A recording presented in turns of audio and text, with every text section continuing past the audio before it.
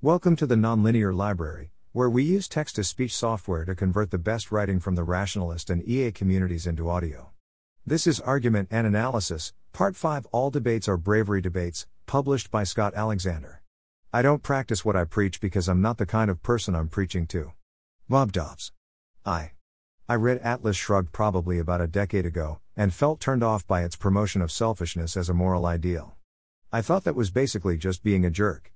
After all, if there's one thing the world doesn't need, I thought, it's more selfishness. Then I talked to a friend who told me Atlas Shrugged had changed his life. That he'd been raised in a really strict family that had told him that ever enjoying himself was selfish and made him a bad person, that he had to be working at every moment to make his family and other people happy or else let them shame him to pieces. And the revelation that it was sometimes okay to consider your own happiness gave him the strength to stand up to them and turn his life around, while still keeping the basic human instinct of helping others when he wanted to and he felt they deserved it, as, indeed, do Rand characters. 2. The religious and the irreligious alike enjoy making fun of Reddit's Our Atheism, which combines an extreme strawmanning of religious positions with childish insults and distasteful triumphalism. Recently the moderators themselves have become a bit embarrassed by it and instituted some rules intended to tone things down, leading to some of the most impressive internet drama I have ever seen. In its midst, some people started talking about what the old strawmanning triumphalist Our Atheism meant to them. See for example here. A lot of them were raised in religious families where they would have been disowned if they had admitted to their atheism.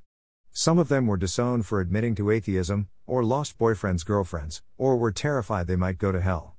And then they found Our Atheism, and saw people making fun of religion, and insulting it, in really offensive ways. And no one was striking them down with lightning. No one was shouting them down.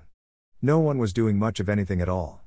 And to see this taboo violated in the most shocking possible way with no repercussions sort of broke the spell for them, like as long as people were behaving respectfully to religion, even respectfully disagreeing, it still had this aura of invincibility about it. But if some perfectly normal person can post a stupid comic where Jesus has gay sex with Muhammad, then there's this whole other world out there where religion holds no power. Gilbert tells the story of how when, as a young Christian struggling with doubt, he would read Our Atheism to remind himself that atheists could be pretty awful. Our Atheism is doing a bad job at being the sort of people who can convert Gilbert, and the new mod's policy of you should have more civil and intellectual discussions might work better on him. I think it would work better on me too. But there is, previously unappreciated by me, a large population of people for whom really dumb offensive strawmanish memes are exactly what they need. 3. A friend described his experiences in the Landmark Forum self-improvement workshop. He said their modus operandi was to get people to take responsibility for the outcome of their actions. His example was an office worker who always did substandard work, and was always making excuses like my boss doesn't support me or my computer system isn't good enough or my coworkers aren't pulling their fair share. Landmark says those kinds of excuses are what's keeping you back. And they taught, again, according to this one person, that the solution was to treat everything that happens in your life as your responsibility, no excuses, just it was my fault or it's to my credit. Then a few days later, I was reading a book on therapy which contained the phrase, I copied it down to make sure I got it right, don't be so hard on yourself. No one else is as hard on yourself as you are. You are your own worst critic. Notice that this encodes the exact opposite assumption. Landmark claims its members are biased against ever thinking ill of themselves, even when they deserve it.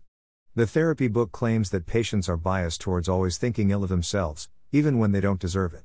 And you know, both claims are probably spot on. There are definitely people who are too hard on themselves. Ozzy France has done an amazing job of getting me and many other people inclined towards skepticism about feminist and transgender issues, engaging with us, and gradually convincing us to be more respectful and aware through sheer kindness and willingness to engage people reasonably on every part of the political spectrum. 2 days ago some people on Twitter, who were angry Ozzy said one need not boycott everything Orson Scott Card has ever written just because he's against gay marriage, told Ozzy they weren't a real transgender person and suggested lots of people secretly dislike them.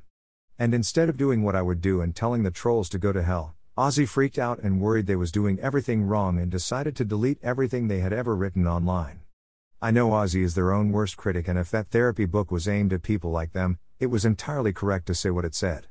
On the other hand, I look at people like Amy's Baking Company, who are obviously terrible people, who get a high-status professional chef as well as thousands of random Joes informing them of exactly what they are doing wrong, who are so clearly in the wrong that it seems impossible not to realize it, and who then go on to attribute the negativity to a conspiracy against them and deny any wrongdoing.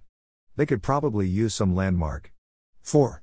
In a recent essay I complained about bravery debates, arguments where people boast about how brave they are to take an unorthodox and persecuted position, and their opponents counter that they're not persecuted heretics, they're a vast leviathan persecuting everyone else.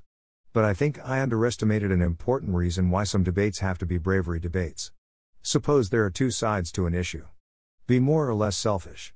Post more or less offensive atheist memes. Be more or less willing to blame and criticize yourself. There are some people who need to hear each side of the issue. Some people really need to hear the advice it's okay to be selfish sometimes. Other people really need to hear the advice you are being way too selfish and it's not okay. It's really hard to target advice at exactly the people who need it. You can't go around giving everyone surveys to see how selfish they are, and give half of them Atlas Shrugged and half of them the collected works of Peter Singer. You can't even write really complicated books on how to tell whether you need more or less selfishness in your life. They're not going to be as buyable, as readable, or as memorable as Atlas Shrugged. To a first approximation, all you can do is saturate society with pro-selfishness or anti-selfishness messages, and realize you'll be hurting a select few people while helping the majority. But in this case, it makes a really big deal what the majority actually is. Suppose an objectivist argues our culture has become too self-sacrificing. Everyone is told their entire life that the only purpose of living is to work for other people. As a result, people are miserable and no one is allowed to enjoy themselves at all. If they're right, then helping spread objectivism is probably a good idea. It will help these legions of poor, insufficiently selfish people, but there will be very few too selfish already people who will be screwed up by the advice. But suppose Peter Singer argues we live in a culture of selfishness. Everyone is always told to look out for number one, and the poor are completely neglected. Well, then we want to give everyone the collected works of Peter Singer so we can solve this problem, and we don't have to worry about accidentally traumatizing the poor self-sacrificing people more, because we've already agreed there aren't very many of these at all. It's much easier to be charitable in political debates when you view the two participants as coming from two different cultures that are on opposite sides, each trying to propose advice that would help their own culture, each being tragically unaware that the other culture exists. A lot of the time this happens when one person is from a dysfunctional community and suggesting very strong measures against some problem the community faces, and the other person is from a functional community and thinks the first person is being extreme, fanatical or persecutory. This happens a lot among, once again, atheists. One guy is like, we need to destroy religion, it corrupts everything it touches, anyone WHO makes any compromises with it is a traitor, kill. And the other guy is like, hello. Religion may not be literally true, but it usually just makes people feel more comfortable and inspires them to do nice things, and we don't want to look like huge jerks here. Usually the first guy was raised Jehovah's Witness and the second guy was raised moralistic therapeutic deist. But I've also sometimes had this issue when I talk to feminists. They're like, guys need to be more concerned about women's boundaries, and women need to be willing to shame and embarrass guys who hit on them inappropriately. And maybe they spent high school hanging out with brothers on the football team who thought asking women's consent was a boring technicality, and I spent high school hanging out entirely with extremely considerate but very shy geeks who spent their teenage years in a state of nightmarish loneliness and depression because they were too scared to ask out women because the woman might try to shame and embarrass them for it. And the big one is trust. There are so many people from extremely functional communities saying that people need to be more trusting and kind and take people at their word more often, and so many people from dysfunctional communities saying that's not how it works. Both are no doubt backed by ample advice from their own lives. A blog like this one probably should promote the opinions and advice most likely to be underrepresented in the blog reading populace, which is totally different from the populace at large. But this might convince thought leaders, who then use it to inspire change in the populace at large, which will probably be in the wrong direction. I think most of my friends are too leftist, but society as a whole is too rightist. Should I spread leftist or rightist memes among my friends? I feel pretty okay about both being sort of a libertarian and writing an essay arguing against libertarianism, because the world generally isn't libertarian enough, but the sorts of people who read long online political essays generally are way more libertarian than can possibly be healthy. Thanks for listening. To help us out with the Nonlinear Library or to learn more, please visit nonlinear.org.